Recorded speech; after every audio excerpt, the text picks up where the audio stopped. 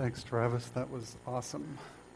I enjoyed that so much. I felt kind of irresponsible. 2 years ago, we kind of offered you the job, and you said yes.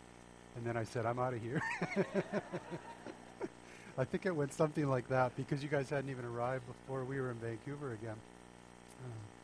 Bad of me, wasn't it?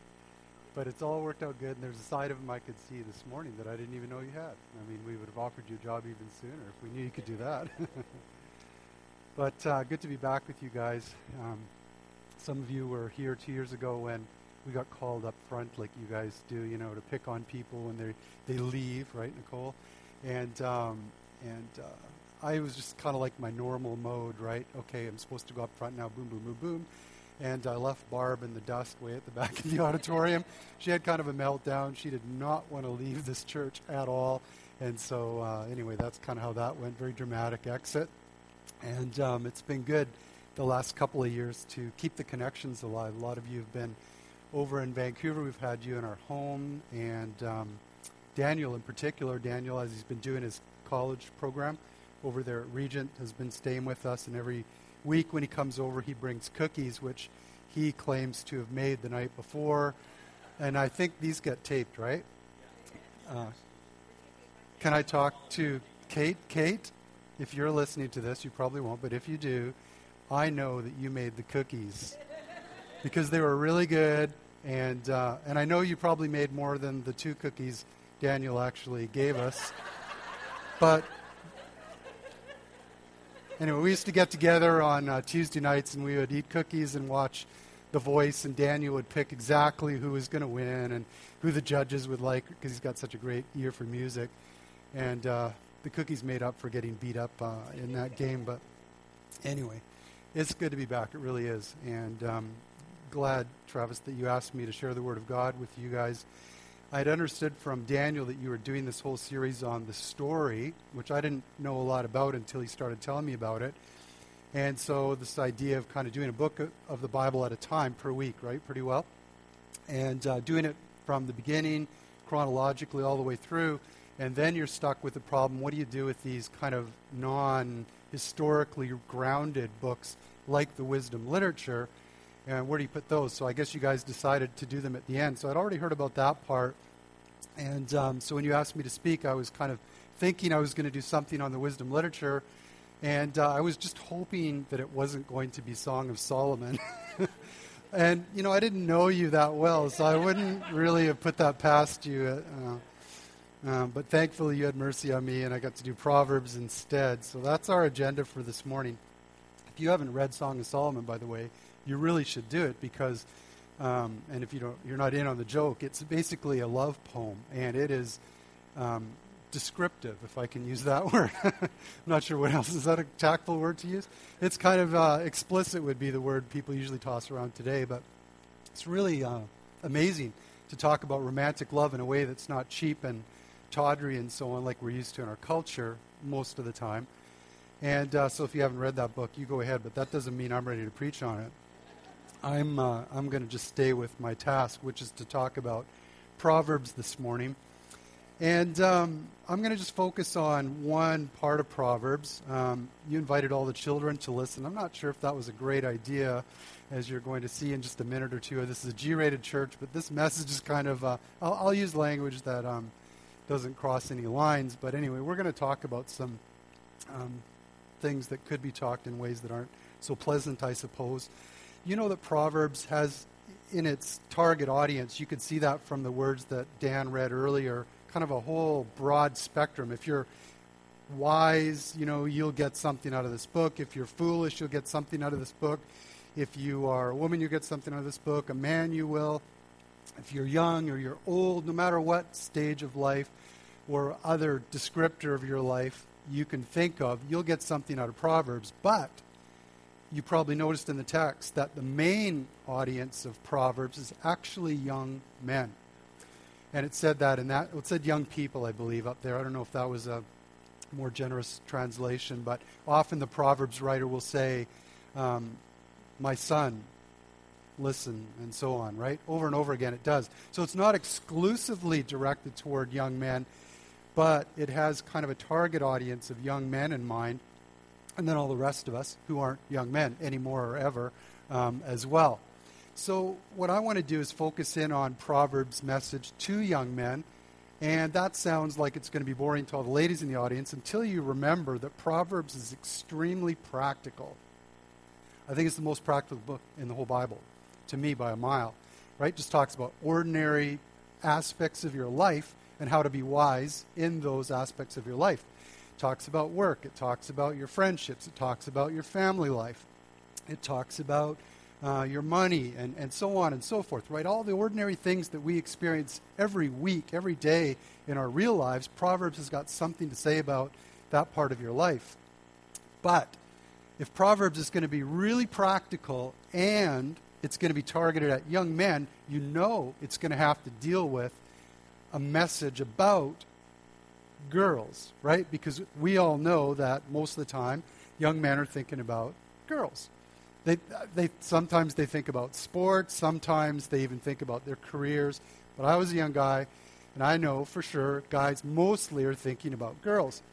So it shouldn't surprise us that Proverbs has got something to say to young men about girls, because it's a practical book after all, right? And so that's what I want to focus in on this morning, and it is rather interesting what it has to say.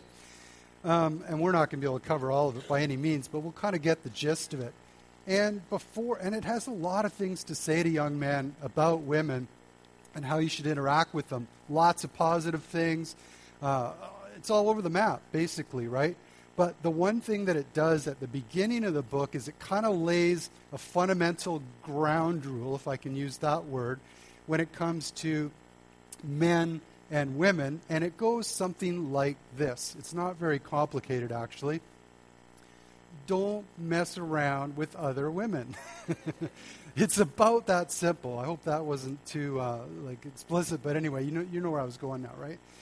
So don't mess around with other women. And the Proverbs writer, you'd think he had nothing else on his mind for chunks of this book, I'll tell you. Because in chapter 5, it is all about that.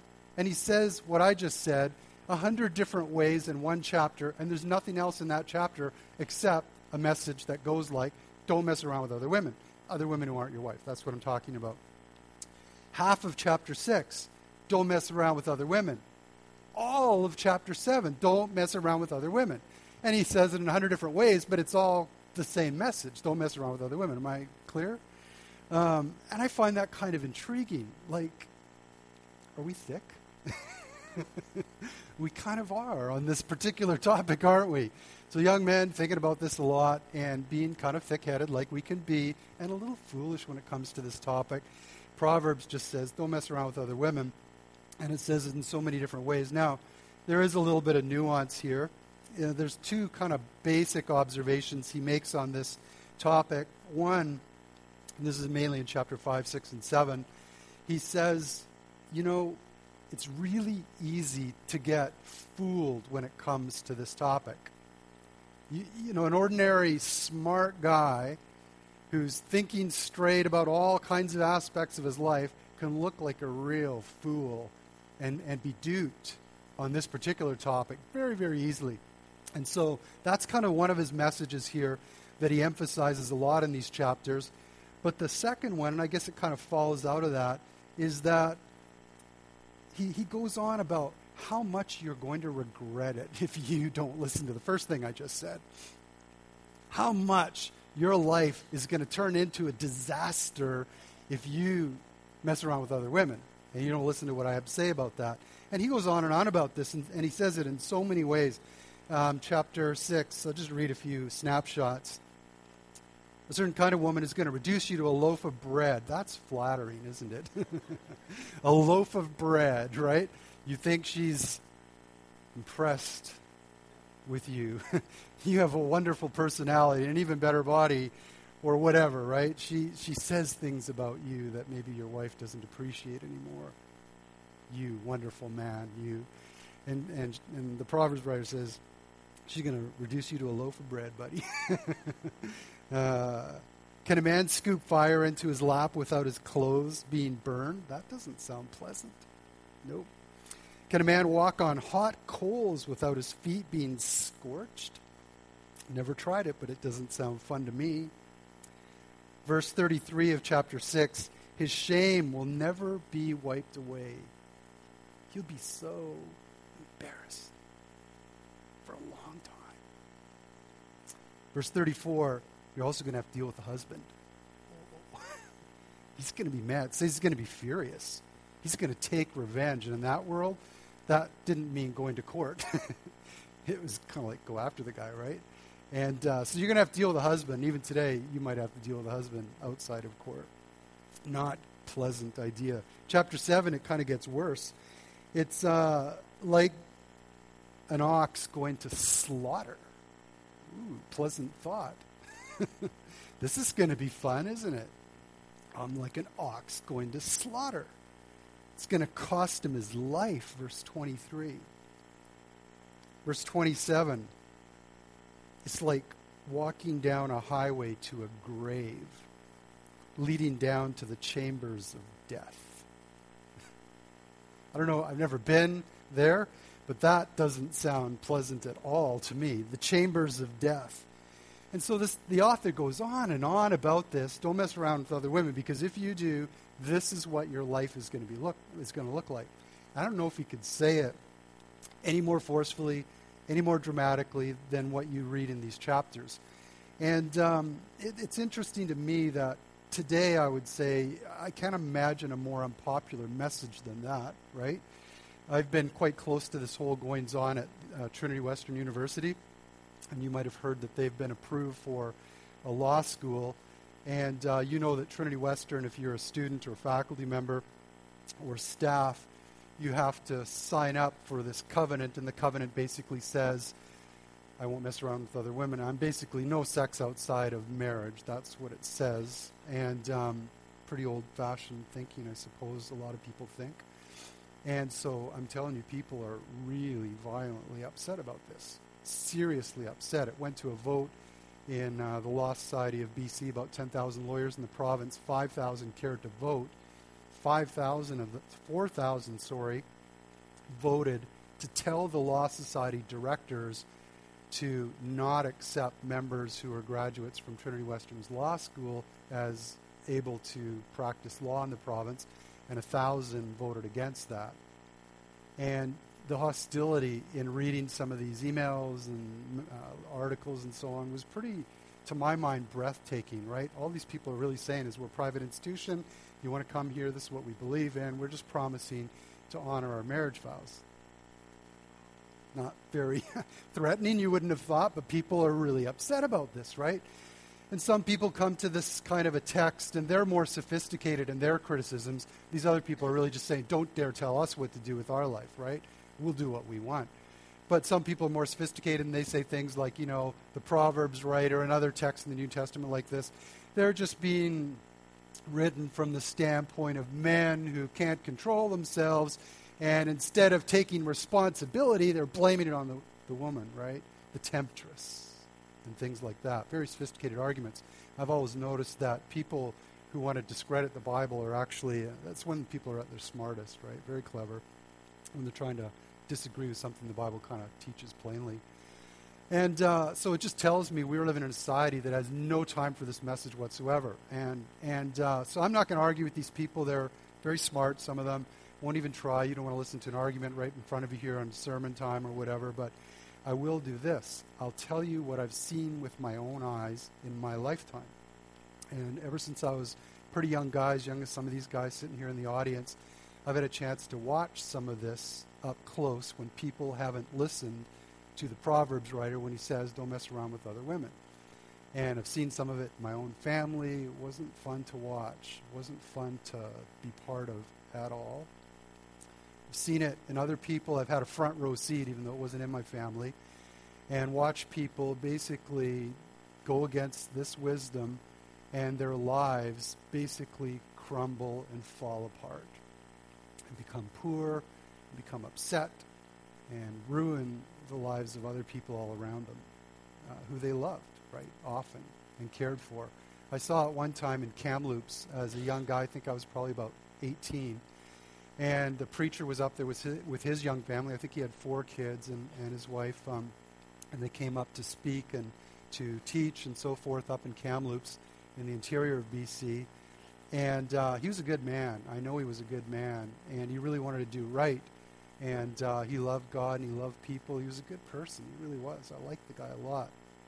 And after a couple of years of ministry, he just up and announced one day that he'd had enough, and that was it. They were going back to Texas. And so he hired a moving van. He packed all his household belongings inside the van, gave the keys to his wife, and said, you drive it back, put the kids in there with her. And he said, I just got to take care of a few other things here in town. I'll jump in the car, and I'll be after. I'll follow you and catch up to you along the way. And instead, he invited one of the other ladies in the congregation to get in the car with them later that day, and they drove straight north instead of south, and they were, as far as I know, never heard from again. And I'm just asking, what causes a guy to do something like that, right? I know he loved his kids, but he lost it. He lost it big time, right? And I'm not a psychologist or anything like that, but my sense is that what happens, at least to some guys, is that, you kind of grind it out. It's not easy to be a dad. It's not easy to be a husband. And sometimes we take all this responsibility on our shoulders. And year after year, we go to work, we get up and we go to work and we do our best and we come home and we go to sleep and we get up the next day and we do it again. And years later, we haven't achieved what we wanted to in our lives. We're not as important as we maybe wished we would have been when we were younger. We're not as successful maybe as we wished we would have been. And in that space, what I've seen happen is that guys sometimes start to feel a little sorry for themselves. I'm not as appreciated as I ought to be by my wife, and losing perspective on how much of the burden she's borne all through those grinding years as well, because it's not easy. And then when feeling sorry for himself and self-pity enters into the equation, it is a very short step to justifying things that in a clear mind you would never do. And so I think that's the genesis of this kind of problem for some guys, not everybody, I don't mean to say. And I hope you don't, I'm not standing up here before you this morning kind of feeling all smug about myself or anything like that. I'm not judging guys that this has happened to. I'm really not. And God's grace is way bigger than any mistake we can make in our lives, even this kind of mistake. And it'll overcome all the shame, and it can overcome all the hurt. It can all be made right again, right? So I'm not saying, this is not a grim message in that sense, but Proverbs isn't about all those other things about God's grace. And Proverbs is about keeping you out of trouble in the first place, right? It's a simple message. Don't mess around with other women, or your life is going to look pretty bad. That's what it says. So that's kind of the start of Proverbs there, chapter after chapter. And I don't know about you, but I can only take so many happy thoughts in one day, and then I just have to kind of move on. So we come out of chapter 7 and all this bam, bam, bam, kind of negativity almost. And we emerge into the clear light of chapter 8. And this is when we get these words of wisdom on every aspect of our life. The audience kind of broadens out instead of just talking to guys about women. And that goes on all the way till the end of the book almost, really, until, it once in a while we'll talk about your relationship to women as well in chapters 8 all the way through 30, but not very much until you get to the end, chapter 31. And then we're reminded that the audience is actually still, and always has been, primarily young men. And so in chapter 31, verse 1, the sayings of King Lemuel. King Lemuel, who's that? Well, whoever it is, I don't know anything about the guy. He's not mentioned elsewhere in the Bible to my knowledge. May not have even been a Jew. I don't know about that. Sorry, Travis, didn't do my homework. But all I know is it's not King Solomon, right? And if you're kind of tired by the time you've hit chapter 8 of listening to King Solomon tell you about how you shouldn't mess around with other women after he had, how many wives was it on top of his first one? 730 something or other. And then, if that wasn't enough, then another, 300-something concubines. And it's like, you're telling me? Anyway, maybe he wrote this before. Maybe whatever. I'm not going to. Yeah, that's right. It wasn't quite 1,000, but it was close. Same deal. You're right. So anyway, it's good to have a change of voice, right? I can listen to somebody else on this, but Solomon, I'm kind of tired of listening to you telling me about other women. So chapter 31, now we got a change of voice, and it's King Lemuel. But as we've been saying all along, if you're talking to young men, you got to kind of have in your mind women, because they're thinking about women, right? And sure enough, here we go. These are sayings of King Lemuel, but it's an oracle that his mother taught him, it says in verse 1. This really is her message given to her son. Now, if that sounds kind of weird, you're thinking King Charles, not king, but prince, right? How old is he now?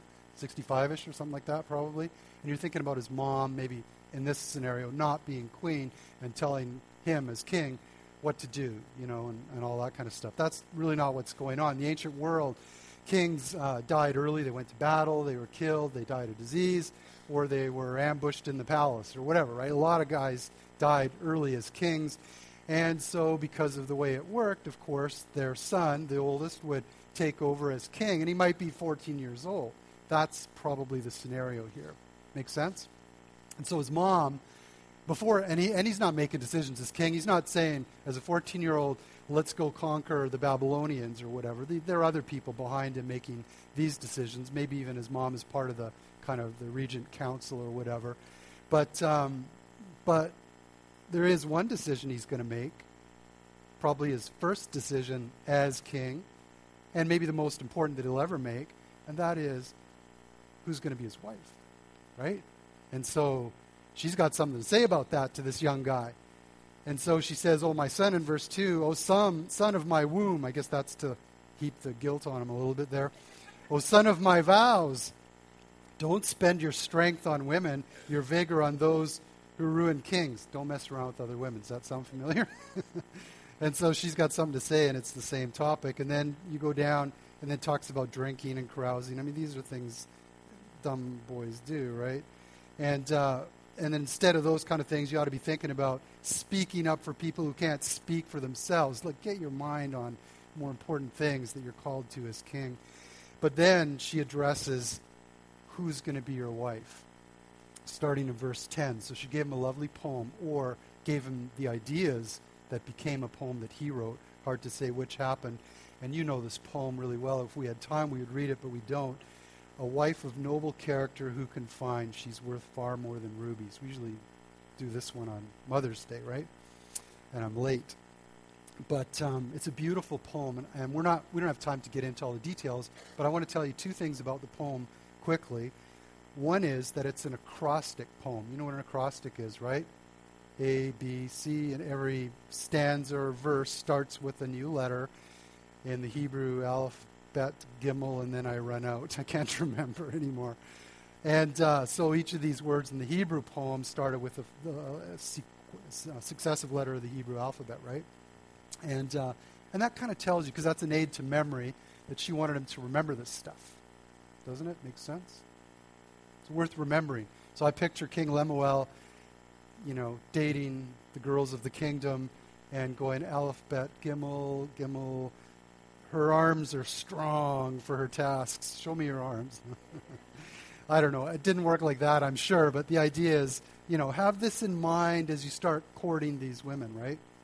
Is the idea, I think, that we can infer from this idea that it's an acrostic poem. But the second thing is it is in chiastic form. And I hesitate to use that word, but Travis gave it to me in some of the background, so I'm blaming you, Travis. I hate using big words on things that are supposed to be beautiful, because it kind of ruins it, doesn't it? But a chiastic poem, and it's also a form of, or a device, a literary device that was used not just in poems, but also in ordinary narrative literature. It's basically the idea that you start out with one thought, and then another, until you get to the middle of your thoughts, your story or your poem. And then what you do, as you're backing out from the center, you address the thing that was next to last again in slightly different words than the thing that was before that, and you work your way all the way back to the beginning of the poem. And what that allows the writer to do is plant an idea right in the center of the poem, which is the central idea of the poem. And so you know you've encountered the main idea when you start to encounter the repetition on the back side of the narrative or the poem. Does that make sense? And then what you do is you listen to the ideas as they're repeated in the back half of the poem with the central idea in your mind, right? As your interpretive focus, so to speak. Let me show you. I could tell. It's like, what is he talking about? All right. Look at verse 11. Her husband has full confidence in her. This is an idea that gets repeated on the back half of the story, but not almost till the very end, right? Because of how it goes parallel as you get deeper and back out again. So look in verse 28. Her children arise and call her blessed, her husband also. And he praises her. So the same idea. Full confidence in her, praises her. Kind of slightly different, but really the same idea. Expressed just a little differently. Make sense? Go in a little bit further. Verse 13. She selects wool and flax and works with eager hands. And then way back down, parallel to that, in verse 27, she doesn't eat the bread of idleness. Right? And so you get this idea of working hard. And it's repeated at the beginning, more or less, and at the end. And then if we go deeper in verse 21, this talks about how all of the family members are clothed with scarlet. And then just a little bit past the center, it repeats that idea in slightly different words. She makes linen garments and sells them and supplies the merchant with sashes. So it's about clothing. Do you see how this works? Same ideas, same ideas, same ideas. The center helps you interpret the whole thing. So the big question becomes, what's at the center of this poem? Aren't you interested to know? Well, look at verse 23. Here it is. And this reminds us, it's been all about the woman, this poem, but it's actually targeted to the young man who's thinking about getting one, finding a wife. Her husband is respected at the city gate. Ooh, that sounds good. Where he takes his seat among the elders of the land. Well, that's like saying in modern terms, her husband sits on the board of directors of several influential local companies, has a seat on the BC Supreme Court, and what else? That kind of thing. You know what I mean? This is a heavy hitter. This is a guy, when he talks, people listen. He's respected by the whole community. And right there at the beginning of the poem, you have this other thing that guys think about almost as much as women, which is how do they become important? How do they become respected in their community? And you have that wonderful vision right at the center of the poem, and the message of the whole poem then becomes what? Clearly, if you want to be respected in this way by your community, you better get one of these kind of women, because that's going to have more effect on how this turns out for you than how long you go to school or how much money you make or whatever else you want to talk about that you might think gets you there. It's that woman, right? That's the message of this poem to the young man who's the target audience. And it's a wonderful message. And I find it interesting, to think then about, okay, what kind of woman are we talking about? And read the poem that way. That's going to help a young guy achieve this kind of vision, in a sense. And the interesting thing is that most guys' short list of beauty and that certain thing, we'll call it charm, about a member of the opposite sex that so fascinates us about a woman, if we're a guy, King Lemuel's mom doesn't ignore. She doesn't. She's too much of a realist. And God made women beautiful, and God made guys like that. And so she doesn't ignore it and say it's not important, but I love how she addresses it. It's kind of right at the end of the poem, and she says, verse 30, charm is deceptive. So what you find fascinating could be more to the story underneath in terms of character, right? And beauty is fleeting. She kind of puts it in perspective. It's not that beauty is not important. God made us this way after all, right? It's a wonderful thing. It's a thing to be celebrated. Without that, who'd get married? Probably not very many. But it belongs to a season of life. That's when it's particularly important. And as time goes on, There's bigger fish to fry. It's not being taped, surely. There's bigger fish to fry. There's more important things, right, than just kind of looks, because that doesn't absorb all of your life for all of your married days. And she recognizes that. So she deals with it in a very delicate and wise way that a young guy could probably hear. It's important, but maybe it shouldn't be, my first 3 items and then that's the end of my list for finding a wife. Maybe it should be on the list, but not everything, right? That's how she deals with it. Okay, well, that's the negative side. It's not just about that. What's the positive side?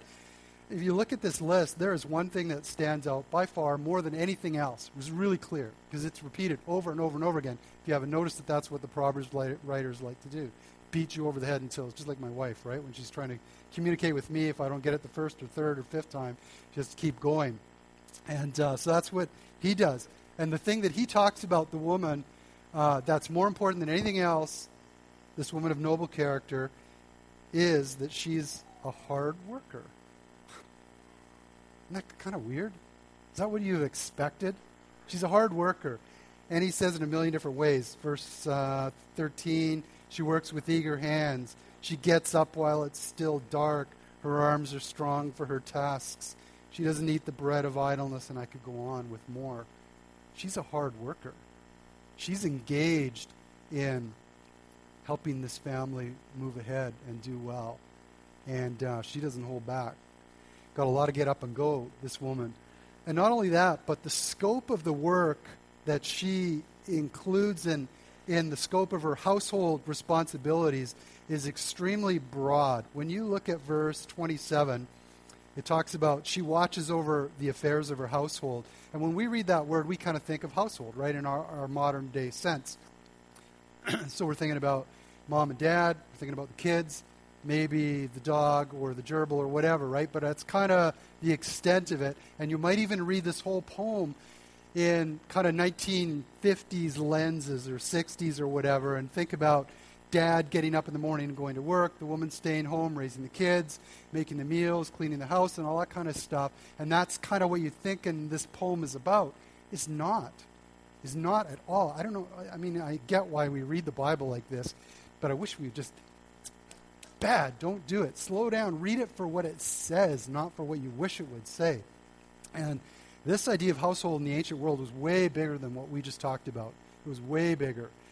For starters, it would include, often, as you know, and I know you already know this, but, maybe the grandparents and maybe some orphans because people died young and they had to go somewhere, right? And so it would often include other family members' kids. It would include, except in the very poorest of households, usually servants or slaves, not so much in Israel but elsewhere. And it would have the idea, for example, Caesar's household. Do you remember that term used in the New Testament, referring to Paul preaching to Caesar's household and stuff in Philippians? It uses the word household. What it's really talking about is the entire Roman administrative bureaucracy. And it uses the term Caesar's household, right? Because the whole thing is associated with that one person. Household was like that in the ancient world. So we're not just talking about kind of what you did in the confines of your own home and then you went out on your job to earn some cash or whatever.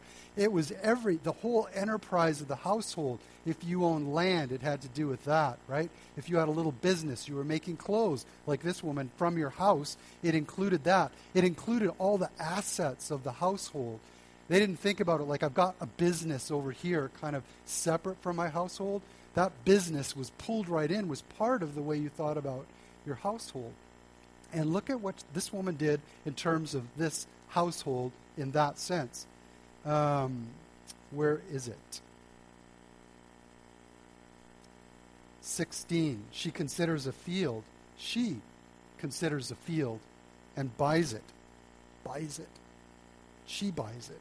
Out of her earnings, she plants a vineyard. Where else? Verse 18, her trading is profitable.